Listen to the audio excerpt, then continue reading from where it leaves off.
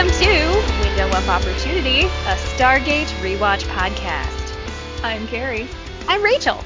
And today we're talking about Stargate SG1 Season 1, Episode 11, Bloodlines. Yay! I never know what to say after that. It's like, I feel like, should we do the intro and I put the theme song between the intro and the start of the episode? I don't know. But, so it's just we could sing our version of the intro. No, I'm saving that for when okay. Spoiler for future special feature, I don't know. On the DVDs, I think in season 3, when they start doing the commentaries, Peter DeLuise brings up that there are actually lyrics to the Stargate theme song, and then they proceed to sing them during the opening credits montage. So when that pops up in the commentary on the special features, I'll let you guys know. And then I will insert it because I'm not singing it myself. Because you don't need to hear that. That always reminds me, I can't think of the movie. I wish I could, but it was some sort of presidential movie. And it was like two guys. Yeah, I don't remember if one of them was the current president and one was the former president, or if they were both former presidents, but they were having a conversation amongst themselves where they were like, did you ever make up lyrics to the Hail to the Chief song? Yeah. And one of them was like, yeah, it goes, hail to the chief, he's the chief and he needs hailing. And oh, yes, what is that? And then there's Kevin Kline and Dave when he's in the shower makes up his own lyrics to the theme song.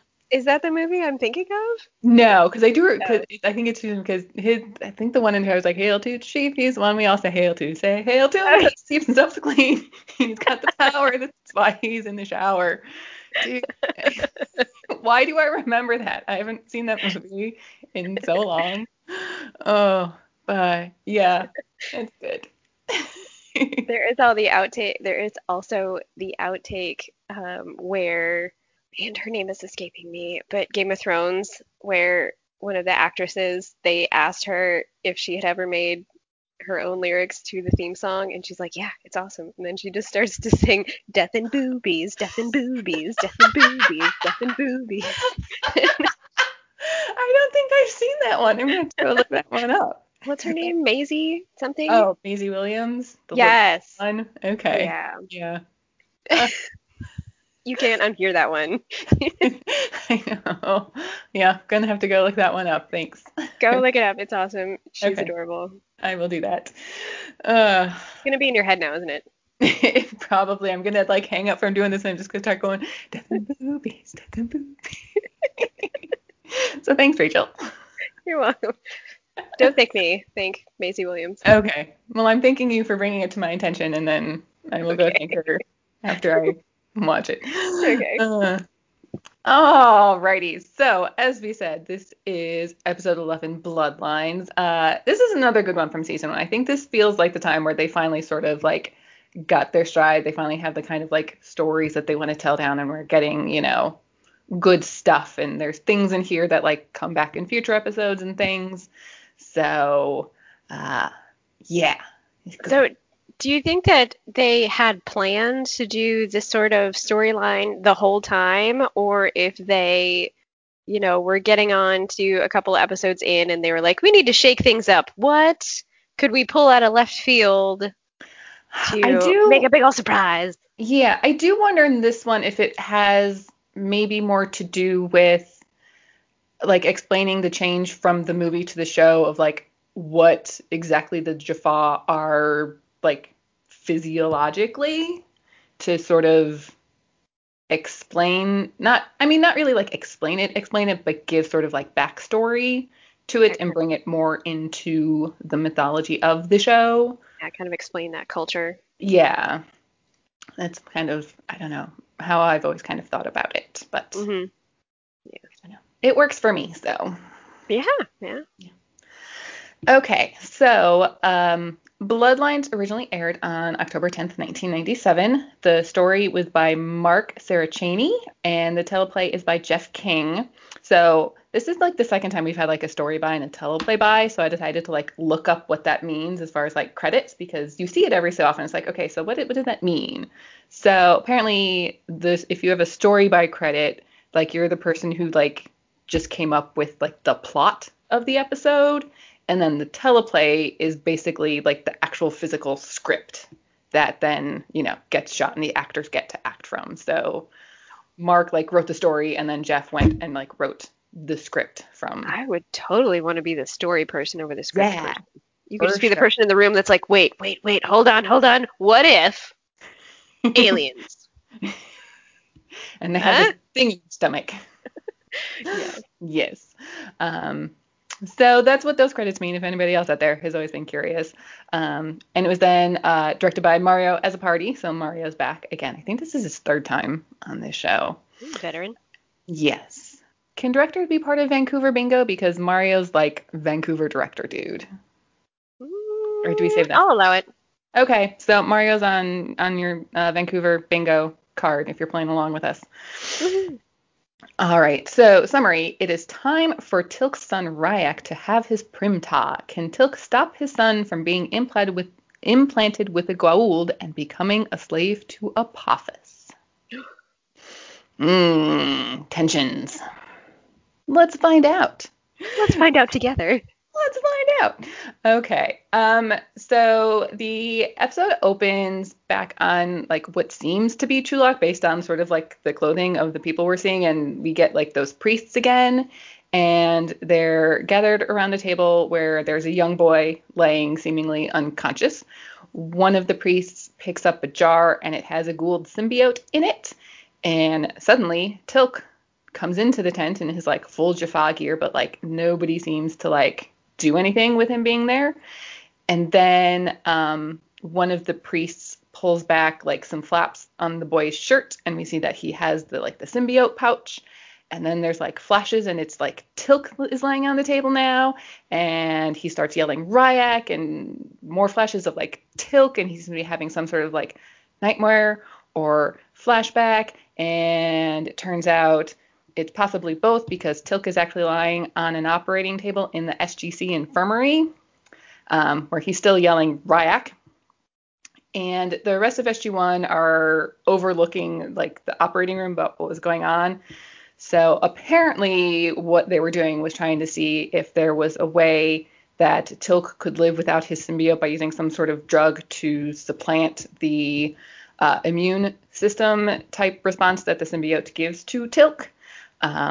Unfortunately, it did not work, and Junior had to be put back in. And Junior is what Jack calls the symbiote, which is always funny. I find it kind of weird. Teal'c Junior? Sure, I guess, why not? Yeah.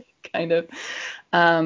So then Daniel tells Teal'c that he was yelling Ryak and asks if that means anything, and Teal'c says that it means nothing.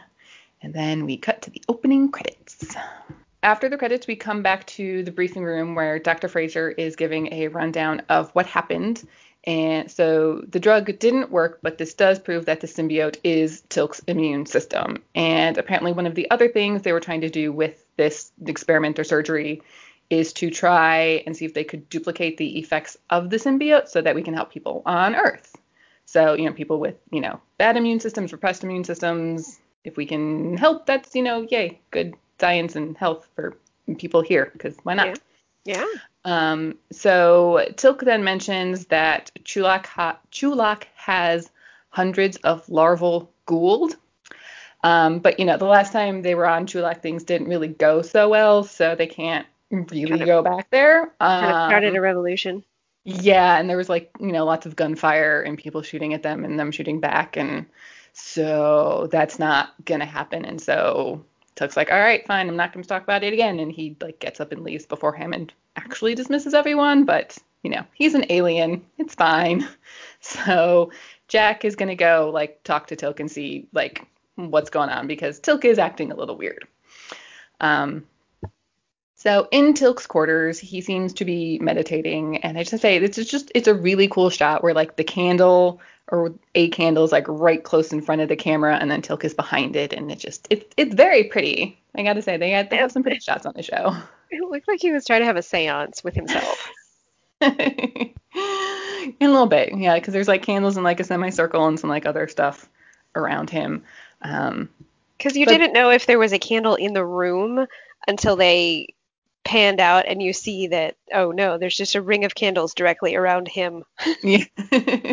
Yeah, yeah. But Jack comes in and like kind of apologizes, but is like, we can't go back to Chulak, right? And Jack basically thinks Teal'c is upset because they weren't able to get the symbiote out of him. And well, no, it turns out Teal'c is actually concerned about his son and his wife that he left behind on Chulak. And Jack's like, I'm sorry, what? Because, Teal'c promised that like he had no ties back there. Like when he like joined the SGC, he swore his loyalty. He had no ties left on Chulak, and now he's basically betrayed their trust because how are they supposed to trust him now if he lied about something this huge about like leaving his family behind? What else is I going on?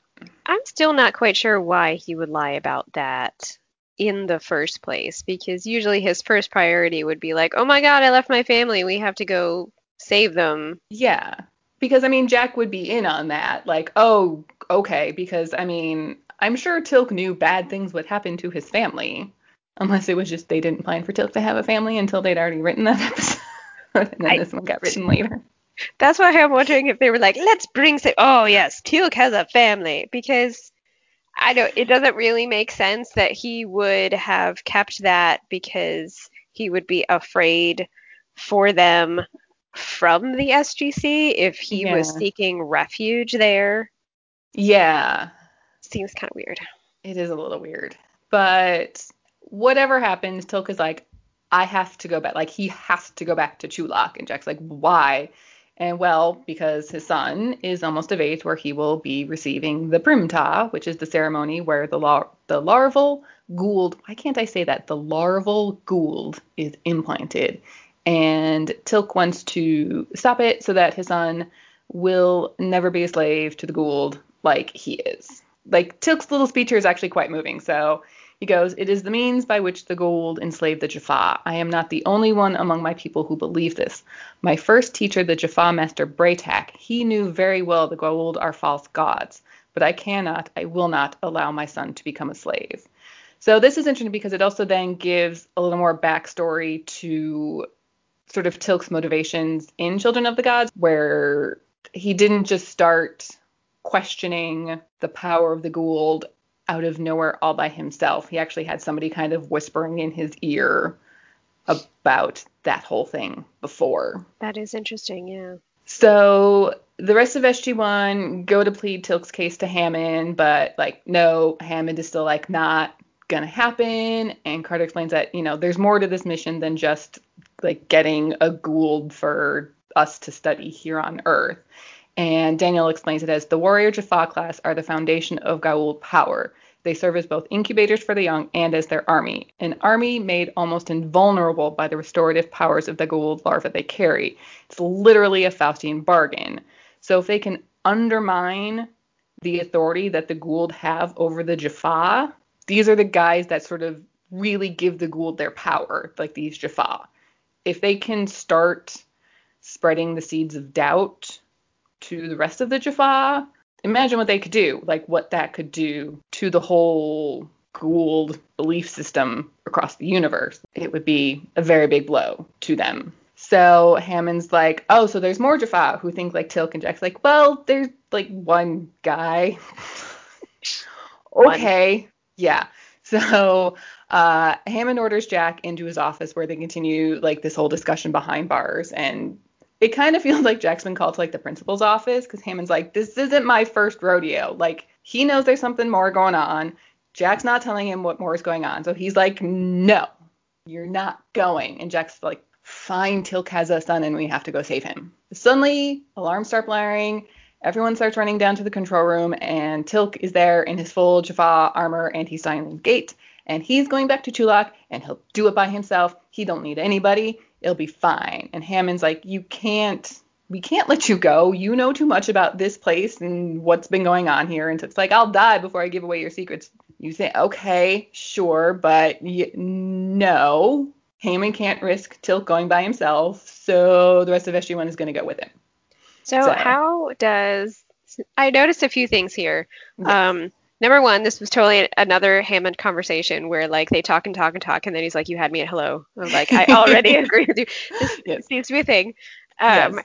But also, how does Teal'c know how to operate the gate system computer Yeah. Yeah. That is a question.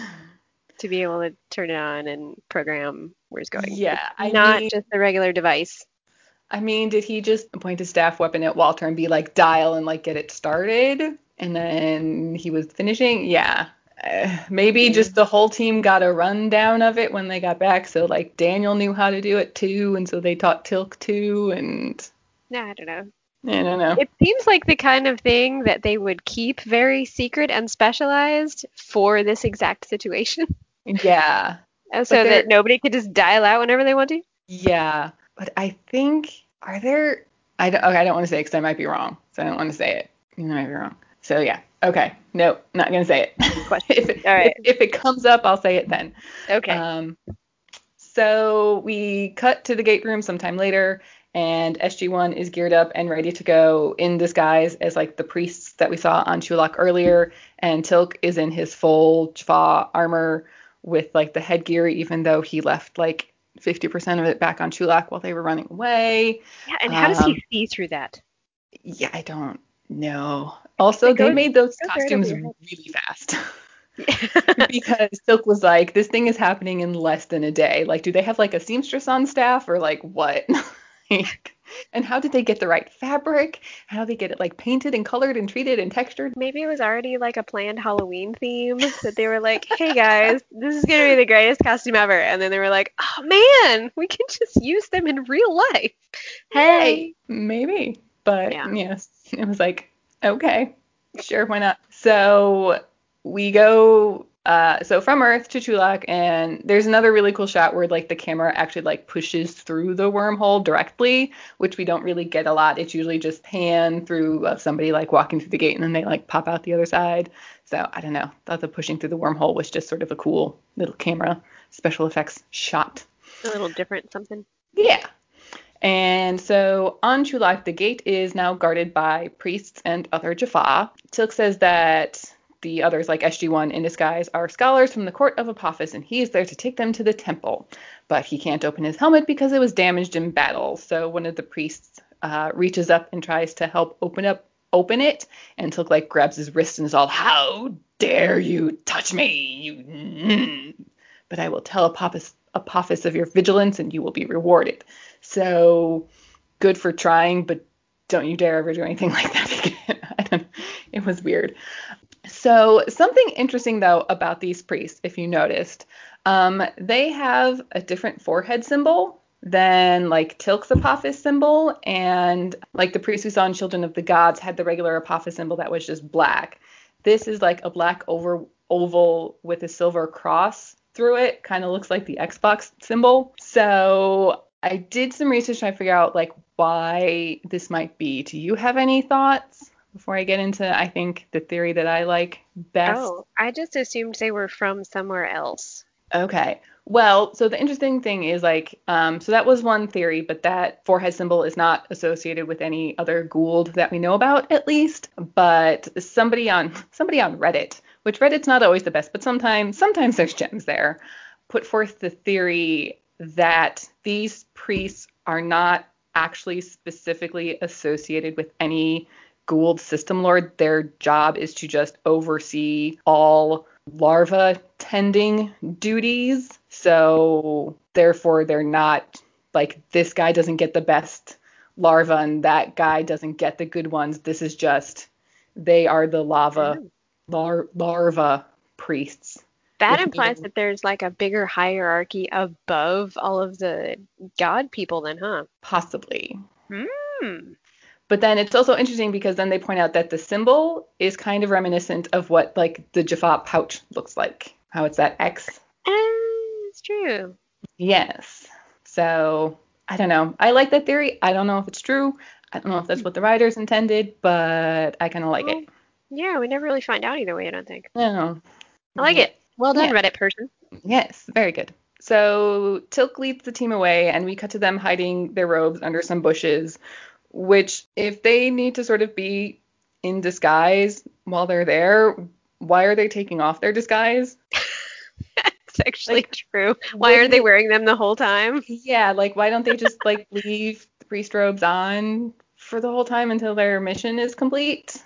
That's a really good point. Rule number one when you're in disguise, when you're going undercover, stay undercover. Is that a new memo from this one? That's good. Oh, yes, that's memo number one. Memo number When you're one. going undercover, Leave your stay disguise on. undercover. uh, I never even noticed that. That's good. it's like, why are you taking it off? But okay. And Daniel puts his glasses back on, doesn't he? Yes. Oh, because yeah, Sam actually like yelled at him in the gate room before they left. It's like, Daniel, take off your glasses, because apparently, well, do you think the priests have like symbiote pouches? I would. mm, Well, okay, so I don't know if they explain it ever and I missed it, or if they never really explain it. I'm sure this is way down the line of getting into more of the Jaffa culture, but like, so from what I remember from watching this way long ago, so the role of the Jaffa is to host the Gould in their belly Hmm. until such time the Gould is mature enough to be implanted into like someone's neck. Yes. So then what happens to the Jaffa?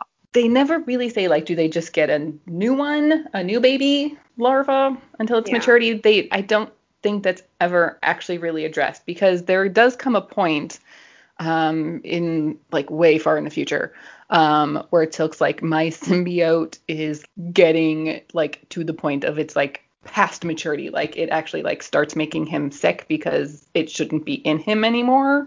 Like it needs to be implanted into a person. Yeah, I don't think they ever actually address like what happens to the Jaffa after the symbiote is removed from the pouch. Because in that regard, if it's just kind of like a ceremonial, you as a Jaffa, you give this sacrifice to your god, in return you get life, but when it's taken out, like you're done, your service is over, your life has been. Yeah. So in that regard, then I would say it really doesn't make any sense for the priests to have, Hmm. implant. It would make more sense for them to be like actual Goulds. Oh, okay. See, I was thinking they were either like Jaffa or just human, like no symbiote at all. Well, I don't. Well, because then their lifespan would be drastically cut. So you would think that if they believe enough in these Yeah, gods and everything, that they would want to be a part of it somehow. that's true. That might then, because there's only so many system lords. So like all the little larval Goulds can't become system lords because there's too many. So they could just go into important people they want to keep around for a long time, like the Mhm. priests. Mhm. Hmm, interesting. I don't think I've ever thought about it that way. Yeah. Well, you're welcome. That's very interesting. Thank you, Rachel.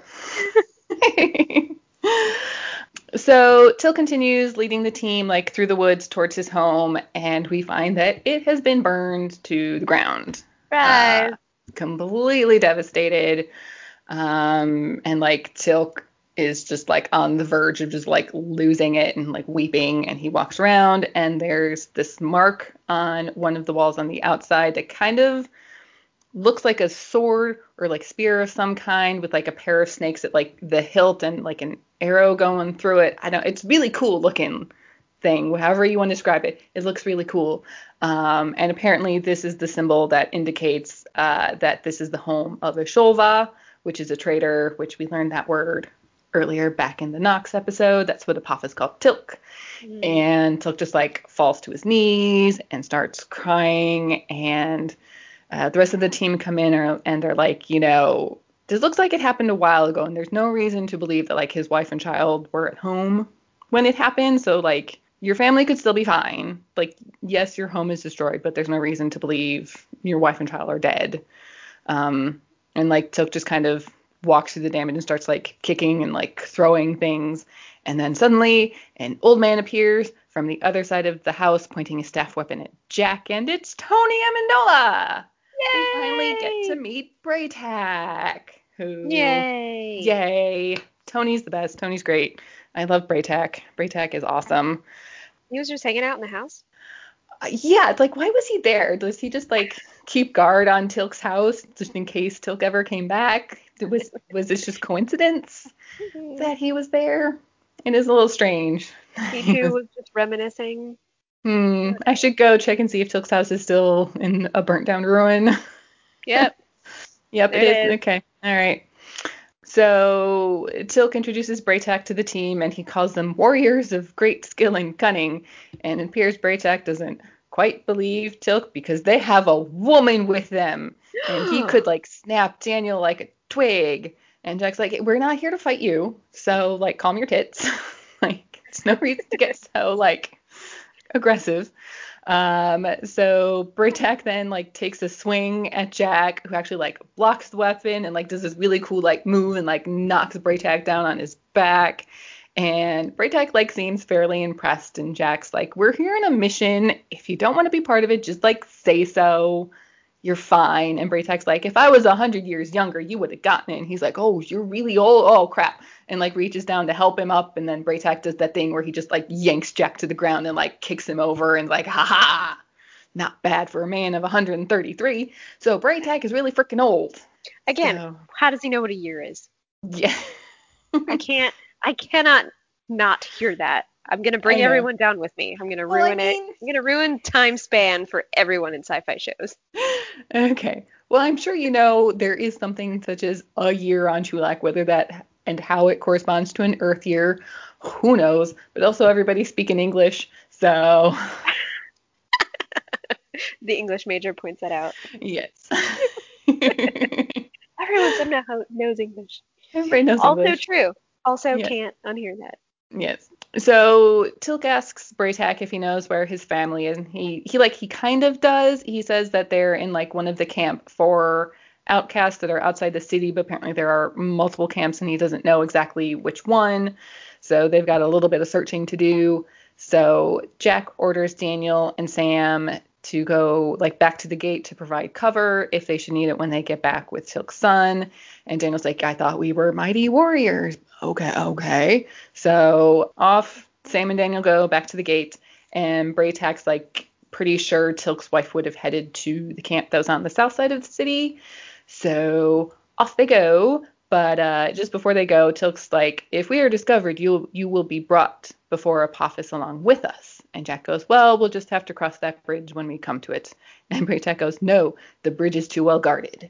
And Jack's like, that's not, no, because the whole, apparently slang doesn't translate, but every other English word does. So I like when they do that though, because it is usually funny. in prior episodes they have done stuff like that where they'll use, some sort of slang and everyone's Yeah. just like, Yeah, they'll like take makes it sense. literally and Yeah.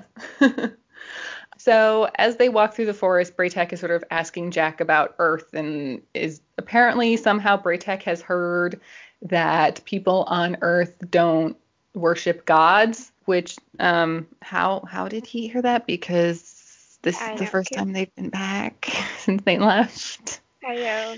So How have they heard of how have they heard of Earth? that? Yeah. And he's like, well, no, I mean, there's like a god, but it's not really like the same god to everybody, but like definitely not like people with glowy eyes and snakes in their brains and stuff. And well, and Jack, serves this guy Hammond who's like, he's a man. He's a good man, but he's just a man. And he's also like bald and from Texas, but just a man. So no gods, just men, apparently. So as Sam and Daniel make their way back to the gate through the woods, they sort of take cover as priests walk by carrying something. I don't know, large urn type thing, bowl thing. And there's like a bell sounding. And Daniel's like, it kind of sounds like a church bell. And Sam's like, well, I haven't been to church in a while. So they follow the priests. So I guess Sam doesn't feel totally useless. So she's Then doing something. now it's a good time as any. Yeah, let's go see what church is like on Chulak, I guess. um, so Jack, Teal'c, and Braytac have found the camp, and people immediately start like screaming and running when they see Teal'c and Braytac in their Jaffa armor. And Teal'c sees like a very specific like fancy tent like way in the back, and just like takes off running at this thing.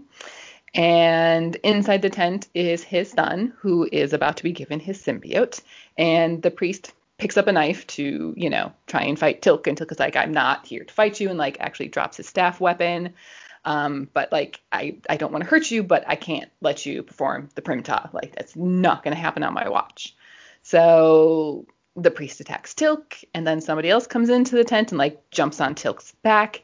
and he pushes the priest away, who crashes into the table, and the bowl with the symbiote falls to the ground and like smashes open. And Teal'c restrains the other person who is on his back and pulls their hood off, and it's a woman. I Just love who how is I love how so many surprises in this are like, it's a it's woman. a woman. What? Yeah. So, but not just any woman, it's Teal'c's wife, Dreok. Yay! Yay! Yay! But because of what? Yeah. There's something interesting here, and it comes up a little bit later too, as like a sort of set decoration thing. So Rack is like laying on a table, and there's like, decorative or ceremonial cloth on it. And on the cloth, like on the side that's like hanging down from the top of it, um, there's three symbols. Like the symbol on the left and the right are the forehead symbol of like the Gould priests. And then in the middle is Apophysis symbol, but it's upside down. Oh. So I'm trying to like figure out like why it's upside down in here, because we also see it later, when we show when Sam and Daniel get to like where they're going when they're following the priest, they get to this like hut, and there's the upside down Apophis symbol there as well. And Because I'm it's trying to figure the out what that might mean. because it's the correct direction from the person that's laying on the table that would get up and look over the table at it. I don't know. Maybe I was wondering if it maybe has something to do with like the larval form, like this is where the larvae are versus being like full Gould or something. Like Gould versus Jaffa. Yeah, like or like just symbiote versus Jaffa/host. Trying to figure out why that might be, and I don't know if I really had a good answer for it. Or they just keep not remembering which direction it's supposed to be, like when you pointed that out in, was it the first episode where It he was was the wearing it first episode. upside down? Yeah. They just keep forgetting and realizing later, like, damn it, But this is like a put the huge symbol set upside down piece. again. Yeah. I don't know. It's kind of weird. I don't know. If anybody out there has any ideas, let us know. hmm Um, Hmm. but yeah. Anyway, Maybe it was just somebody thought it was funny. They did it on purpose. maybe, And everyone was maybe, tired and they didn't notice. yeah. They've been filming all day long. Anyway, um, so Jack goes to inspect the priest, and guess what? He stabs himself on his knife as he fell. So the priest's dead, and Mm. also the symbiote is dead because when the bowl smashed, it like cut the symbiote in half. So things aren't going so great right now. Jack and Braytac drag the priest away, and Dreok is really not happy to see Teal'c. She's like pissed, and I don't really blame her because not even just being an outcast, she's like shunned by the other outcasts. So she's like an outcast among the outcasts. Like she's the lowest of the low among these people, and he's like, you just left us. What did you think was gonna happen? So I don't blame her for being mad because this is all his fault because he, for whatever reason, just didn't give thought to what would happen to them when he left. You know what I wonder though is if there are entire outcast camps, what do other people do to be outcast? Yeah. I don't, is it like their What's normal prison? outcasting? Yeah. Are these like, thieves? Somebody stole a loaf of bread. Okay. You're cast out. Yeah. I don't know. What are normal Jaffa outcasts like? Yeah. This is a normal Jaffa. What's the level at outcastery Yeah, I don't happening? know. So, but he's sort of, arguing back about the whole, Goulds are slavery kind of thing. And she's like, okay, yeah, but what else do you want me to do? Like, once the ceremony was complete, they would have been allowed, like, back into the city. Like, they would have started to sort of get their life back. And which is, as a mother, that's kind of all you can do is try and make things better for your family. And Took's like, I'll explain things to Rack. And Drake's like, I told him you were dead. So too bad. Like, you can't. Because I get, really what else was there to say, I guess, hmm when he ends where he was. Who knows? But basically, they need to, like, get out of there anyway. So Teal'c picks up Ryak, and they follow Dreok back to the hovel, she says, that is their home. So then we have a quick cut to Sam and Daniel, who have followed the priests to a clearing in which there's, like, a small hut or altar in front of a temple of some kind, like in the background, that's very like dark and foreboding. And in this like altar is a huge tank full of little baby Gould snake things. Do they ever also explain how the Gould like procreate? When we get to Hathor. Okay. All right. Then I Yes. will wait. Okay. I mean, Oh, wait, that's right. There's a yeah, whole episode about it that I'm forgetting. yeah, yep, There's an Hathor. entire episode that I completely forgot about. Okay. Okay. I'll Mm-hmm. wait. Yep. That's coming up in 2 weeks. All right. Yeah. So Hey. Okay. hang on to your questions. We'll answer it in 2 weeks. Okay. Yep. All right. So back at the camp, Ryak wakes up and sees Teal'c, and he's very happy to see his dad. It's like, I told you he wasn't dead. But apparently Ryak is very sick, and he has been since Teal'c left. So he really needs the symbiote so he doesn't just die, because he's apparently on the verge of death. And Jack and Braytac arrive back, and Jack's like, well, he has scarlet fever. Okay, how? I mean, he's got like a rash and a fever and a cough, sure, but scarlet fever just by looking at the kid, okay.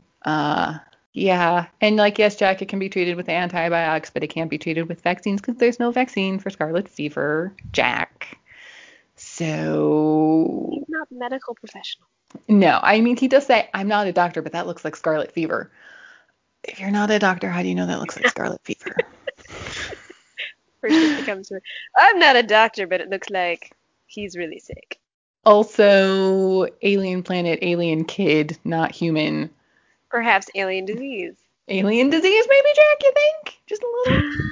Yeah. Yeah. But so Jack takes like some sort of like powder out of a like pocket somewhere and puts it into whatever Ryak was drinking, and apparently that's supposed to help, but if they can get him back to Earth, maybe they can do something. So Because, hey, maybe if we get him back to Earth, he'll bring whatever this mysterious disease is with him, and we'll, yeah. And and we'll there's have an entire outbreak again. again, sure, yes, bring the sick kid back to Earth. That's a great idea, Jack. Yes, I But love maybe they that. could, radio ahead and have some sort of quarantine in place. But that wouldn't happen because Have they sent out that memo yet? I don't know. don't. They I mean, should they have sent should that have. out in week 2. They should have, but I don't think they did.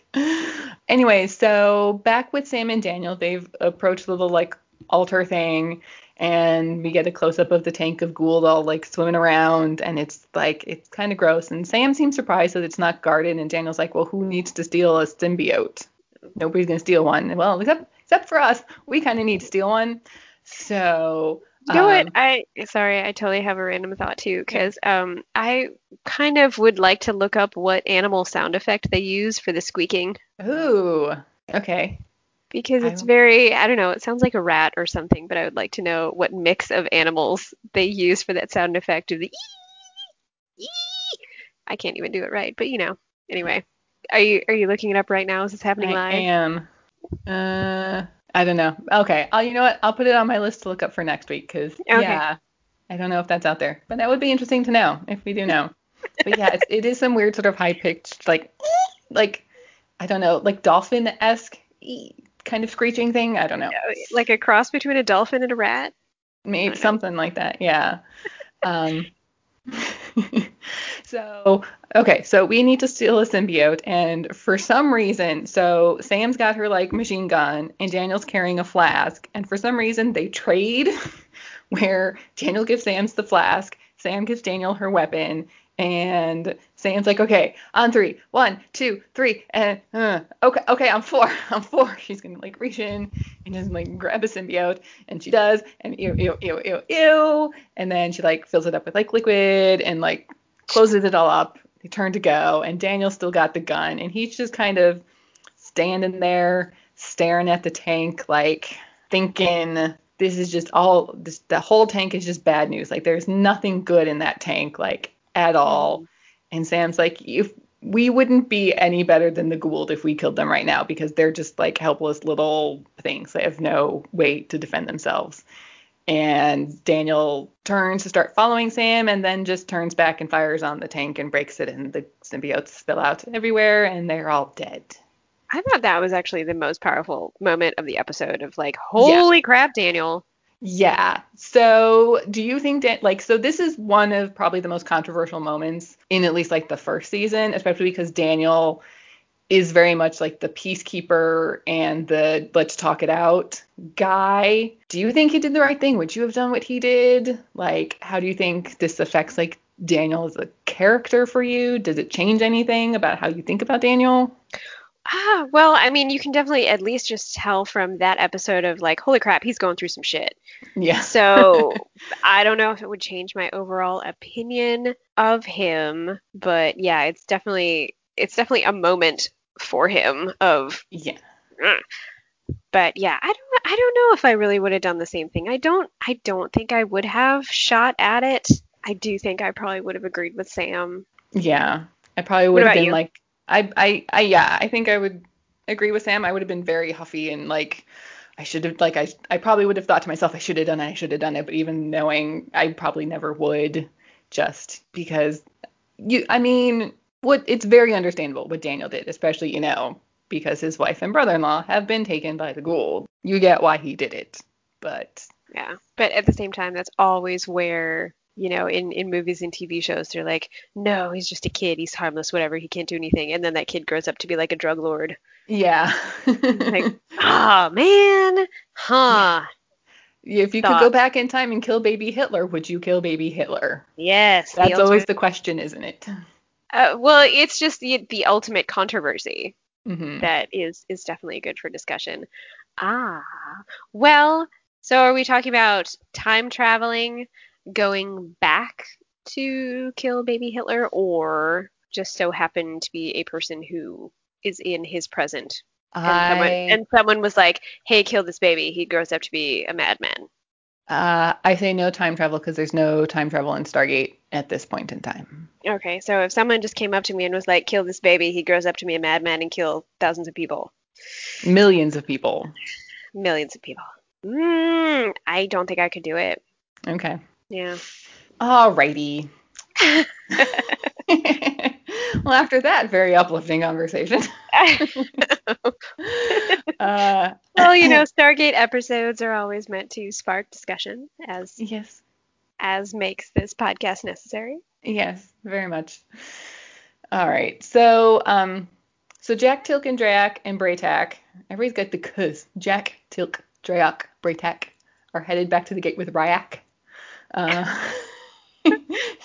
What's the tongue twister from the previous episode you were trying to remember? oh, crap. So it was from the Nox episode where Yes, Tilk was chasing somebody through the woods. he was tracking Shackle. Tilk was tracking Shackle. Tilk was tracking Shackle. Tilk is tracking Shackle. That's what it was. Um, anyway, so they're all headed back to the gate, and Ryak is like very, very sick and actually like stops breathing. And Jack's like, let's just keep going until it's like it'll be too late by the time we get to the gate, which doesn't Jack know CPR? If the kid's not breathing, CPR. And so Tilk like apologizes to Ryak to what he's about to do, and he like gives Ryak his symbiote, and it's kind of gross. So he But already, so he already had the pouch. yes, he had the Going with pouch. that. Yeah. Yes. So yeah, Ryak had the pouch. And then yeah, Tilk just kind of like does that thing where he like opens his shirt and then like the puppet pops out. I always kind of wondered too, like if you're a host to a symbiote, how do you make it do that? Like it because doesn't Teal'c or somebody explain once upon a time that like no when it's in the stomach you don't communicate with it. It's just kind of there. So Yeah. how do you I make it don't like me? How do I you don't make it come out? know. Does exposing it to like fresh air maybe? Because every time he like lifts his shirt, it comes out so it thinks it's gonna be implanted into like a host maybe. It just like I don't So know. well then that would happen like every time he changes his clothes. That's true. Every time he took a shower, Snape's just like out there singing in the rain. Oh man, that uh, would be the weirdest. Yeah. I don't know. I don't know. Yeah, but Yeah. they do that in the episodes. They always seem to be able to make it like emerge on command. Yeah. I don't know. Hmm. It's one of the things I noticed. Yeah. Okay. So Sam and Daniel are also walking back through the woods when a staff blast hits a tree, and they're being followed by the Jaffa. It's time to run, and so they take cover behind a tree, and then like Daniel's like eating like a power bar or something. He just like chucks it like it's like somewhere. It's like I don't know. It's just funny. He's like yeah, and he just chucks it, and then like pulls out his gun, and Sam tells him to duck and she just like lobs a grenade at all the Jaffa that are chasing them, and kablooey, yay, everybody blew up and is dead.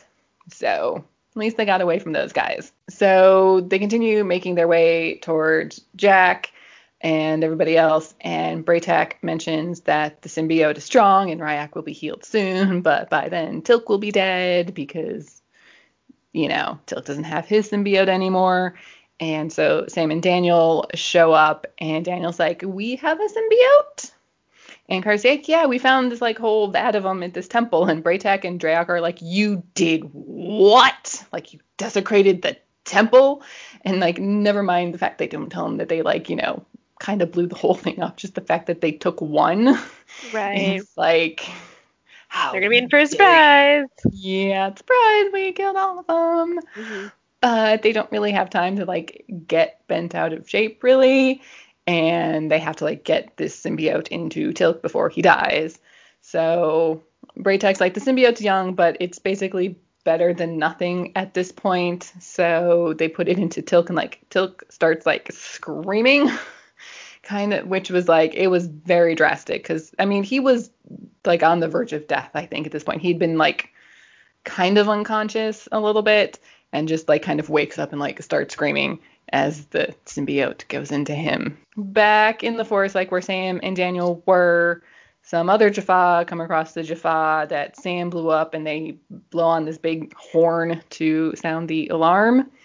And the guards and priests that were by the gate hear this, and some of them go off running. And then we're walking through the woods, and Teal'c is once more carrying Ryak, so Teal'c's doing much better. And then they also hear the horn, and Ryak wakes up, and like this is like it's go time. Like the Jaffa are coming, we gotta get going. So Teal'c tells Ryak that he now has a symbiote, and Ryak seems very happy about this. He's like, "Yay, I have my symbiote," but not really. But Teal'c has to go away again, and he should listen to Braytak and Drayak until he returns, but it might be a while.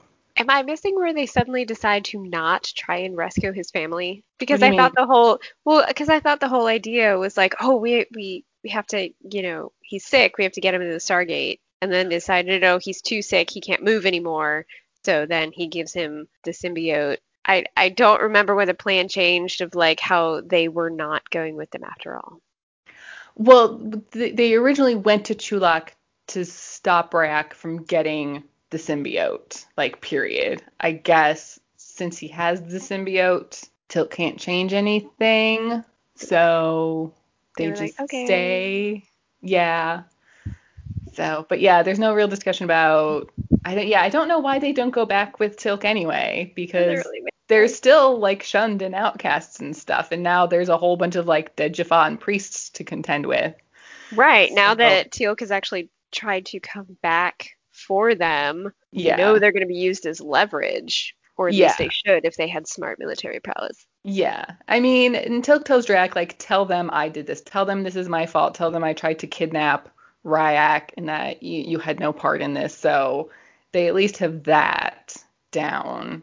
And maybe the fact that Ryak has a symbiote, she can convince them that the Primta actually happened and the whole death of the priest who did that happened after I don't know. You know, because my first thought is like, oh great, well now that he's come back and everybody knows that he came back to try to grab his son, of course, in order to catch him, they're going to use the family against him. They're obviously not going to be able to live normal lives. Stay tuned for season 2. Yeah. So, but basically, Drayak and Ryak are gonna stay on Chulak with Braytak. I know. Why? This is so fun rewatching it because it really has been so long since I watched it Yeah. the first time that I don't remember anything that happens. So it really is like I'm watching it for the first time, and so I'm just watching it going like, that doesn't even make sense. And I like as I'm rewatching it, it reminds me of things that happen later. So yeah, stay tuned for season 2 for more with Hmm. Teal'c's family. Yeah, Um, I don't even remember. And I like it only goes to the point of like, oh yeah, we see them again, but I yeah. got nothing. I got nothing. hmm Nothing. So they're staying behind. Everybody else is continuing on. So Braytac and Jack have a plan, and that plan is to do what Braytac says. And it apparently also does not include the priest disguises, so they just leave them buried under the bushes that they left them in earlier. Okay, sure. Memo. Don't leave your disguises buried in the woods. So Braytac leads them all down to the gate. Teal'c is like back in his full armor with the headpiece closed. And Braytac tells the guards, who now there's only like one Jaffa and 2 priests, that he has captured the traitors and that he is to bring them to Apophis himself. Which, if SG1 are supposed to be prisoners, why are they not like tied up in any way? Like, why didn't they like tie their wrists with rope or something? Like, they still have all their weapons on them. They're just walking around freely. Like, these are not prisoners. Are you kidding? Flying by the seat of their pants now. What are you Yeah. gonna do? But I Quicksand. don't know. And the priest is like, great, but we can't let you pass until the palace guards arrive. And Braytac's like, okay, sure, fine, yeah, we can wait, that's fine. And then like spins around and like fires a staff weapon at the ground, catching it on fire. And Sam and Jack draw their guns to try to help. And Teal'c is like, just wait. And they watch as like Braytac just like takes them all down. Braytac against 3 guards, no problem at all. Not bad for a man of 133 indeed. So I did like that part. yeah, it was fun. Which actually, that kind of reminds me of a story from a convention. I don't know, do you want to hear convention stories? Yes. Okay, so I think this was at the second convention I'd been to. And Tony Amendola was a guest, and I decided to like get up and ask him a question about like, the kind of training for like stunt fighting and stuff that they had to do on the show, just thinking I'd get like, I don't know, a fun answer about something. Instead, he brings me up on stage and gives a brief explanation about some stuff, and then proceeds to whip me with a belt in front of the whole audience.